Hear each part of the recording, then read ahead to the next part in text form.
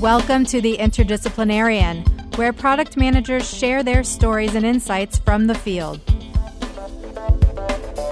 Welcome to The Interdisciplinarian. I'm your host, Alex Cowan, and I am here today with Ira Renfrew, who is a senior manager at iRobot. Thanks for joining us, Ira.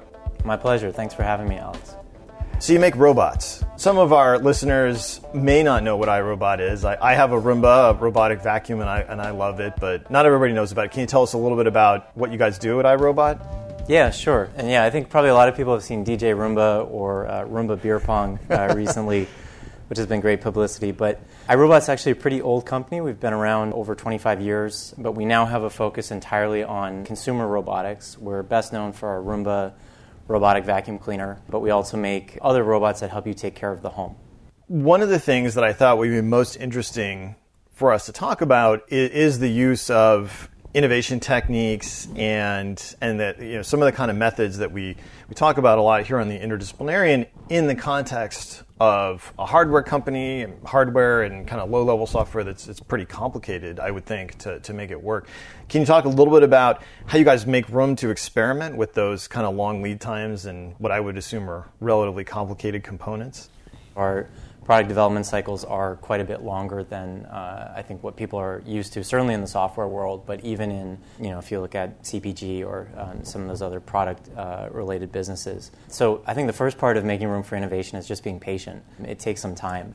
And then I think at the corporate level, another thing is having the financial room to pay for innovation, so having the margins that can support innovation.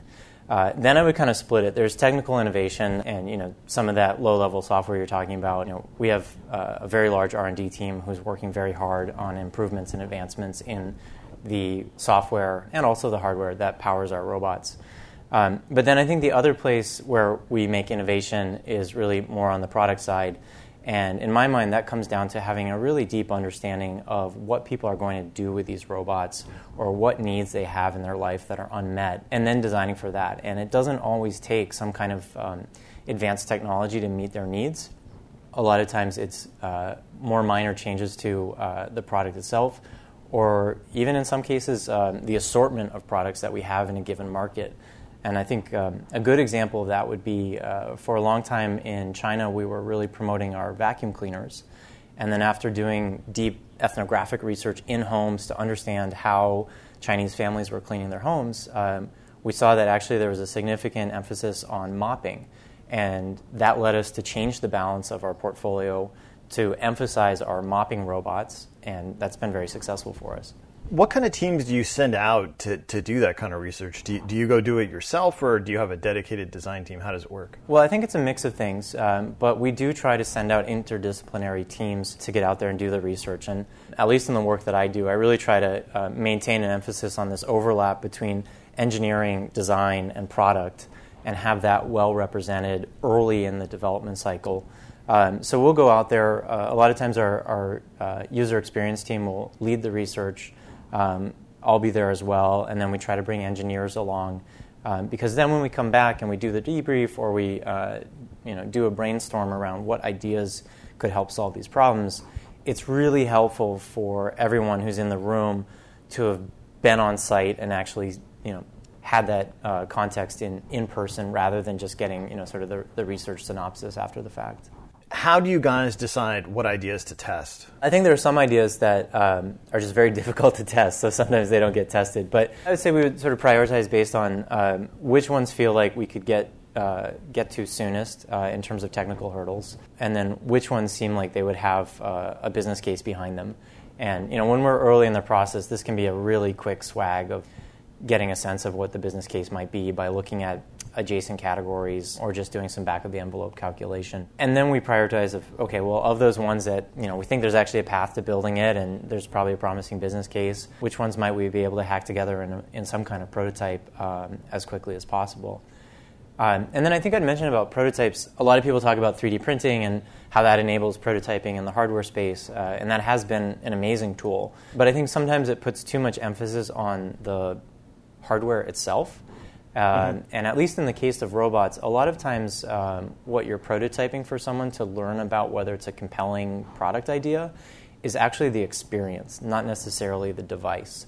And so one way that we get out earlier to test is by thinking about how else can we create that experience for somebody rather than having to build it with a piece of hardware that we would create ourselves. And that can really accelerate things. That's great. Do you have any examples of that? One way to do that is to look at competitive or similar products and see if we can modify it or hack it to get to the experience that we want.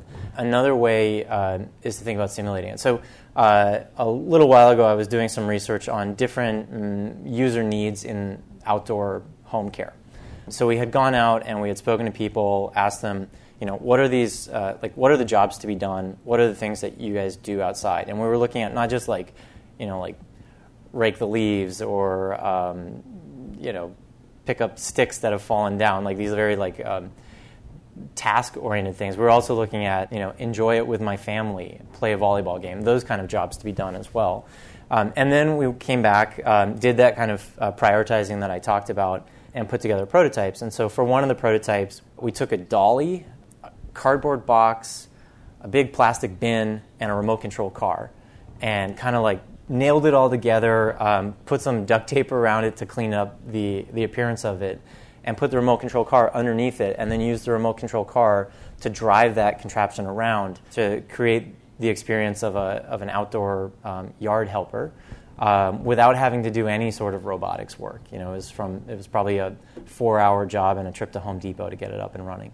What would be an example of something you were trying to observe there? So what we were trying to observe was how does that prototype interact with the environment, and how do people interact with the prototype? And so we took it to, there was one guy who did a lot of gardening. So we thought, okay, this product might be great for him. Just kind of help him out and follow him behind, and he could throw the dead-headed flowers in there. But then what we found was that the pathways between his flower beds were really narrow. And so this contraption that we had put together actually couldn't navigate alongside him or behind him to help him out. So we very quickly got this feedback of, nope, wrong size. Maybe we need to go back and think about downsizing it for people who have these, sort of flower beds that are closer together. Obviously that's a sample size of one, and we're always careful about, how much do we draw from that. But we were able to sort of extrapolate, the people who might find this useful also might be the people who would have, raised beds that might be close together. So maybe we need to take another look at the idea itself. I think you mentioned, when we've talked in the past, the importance of Wizard of Oz prototypes with robotics. Can you talk a little bit about what you use it to test, how you use it, and what it is? Wizard of Oz, that's the term, you've got a guy behind the curtain who's running the show, but for everyone who's viewing it, it looks and feels real. The example that I just gave didn't really look and feel real because it was covered in duct tape and pretty much hacked together. So that was much earlier. One of the nice things about using the Wizard of Oz approach is that you can get to meaningful feedback from consumers even before a robot is ready to do the type of thing that you want it to do.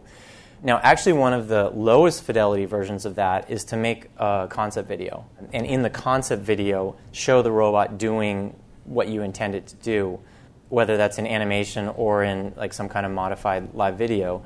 But in showing it in video, you start to make it real for people. And so I'd say that's sort of the first level of Wizard of Oz. The next level, when you're in the home, I could give you an example. So we recently launched our first Wi-Fi connected robot, and it also has a camera that helps it navigate. So one of the benefits of having the camera to help navigate is the robot is now able to move in straight lines instead of doing the random bounce navigation that Roombas had done in the past. I've noticed that between my old and my new Roomba. Okay, cool. So one of the ways that we could, Wizard of Oz that before writing all the software that would, it's a pretty complex set of software to grab these visual markers and then turn that into navigation guidance. One of the ways that you can Wizard of Oz that is to use a remote control and be in the consumer's home, have the robot on the floor, and drive it back and forth in straight lines just using a remote control. And what we find is that people very quickly will kind of lend you their imagination and go along with that. Sometimes they don't even notice someone's remote controlling it and they think the robot's doing it themselves. Sometimes they notice, but they get caught up in that moment of, oh, cool, here's the robot driving in straight lines, and then give a reaction to that, whether it's, oh, I love it, it's going in straight lines, or it's like, well, maybe I preferred the random bounce. So that's another example of how you can Wizard of Oz something and drastically reduce the time to get feedback, and also just drastically reduce the amount of effort you put in to validate that it's a good idea. We've talked about the use of Agile and how does it work and not work with hardware. Can you talk a little bit about how you use Agile and how you unpack things to make them soluble for working in that way? Definitely. So sort of going back to those long product cycles that we have, part of what drives that is in the hardware world, and I would say probably even more in the robotics world, where you have these integrated systems, there are some things that just take a long time, and they take a long time to mature. So as we've been thinking about adopting Agile and where to make the most use of it, there are definitely some places where doing a 2 or 3 week sprint can be helpful as kind of a management tool, but you're working on a task that's like a 4-month task, and that's just sort of the way it is. But there are a lot of other things that can be easily broken down into smaller bites and can be accelerated. So while there might be some elements of the robot that are moving at a slower pace, there are others that can kind of be in the fast track or the express lane, and within 2 weeks you can 2 or 3 weeks you can do a really quick cycle. And for those things, an example would be wheels on a robot that I was working on recently. So we wanted to improve the traction of the wheels. We were just generating different 3D prints of wheels, testing them, and quickly iterating. And being on that sort of Agile framework sort of fits nicely with that quick cycling on some of these modules.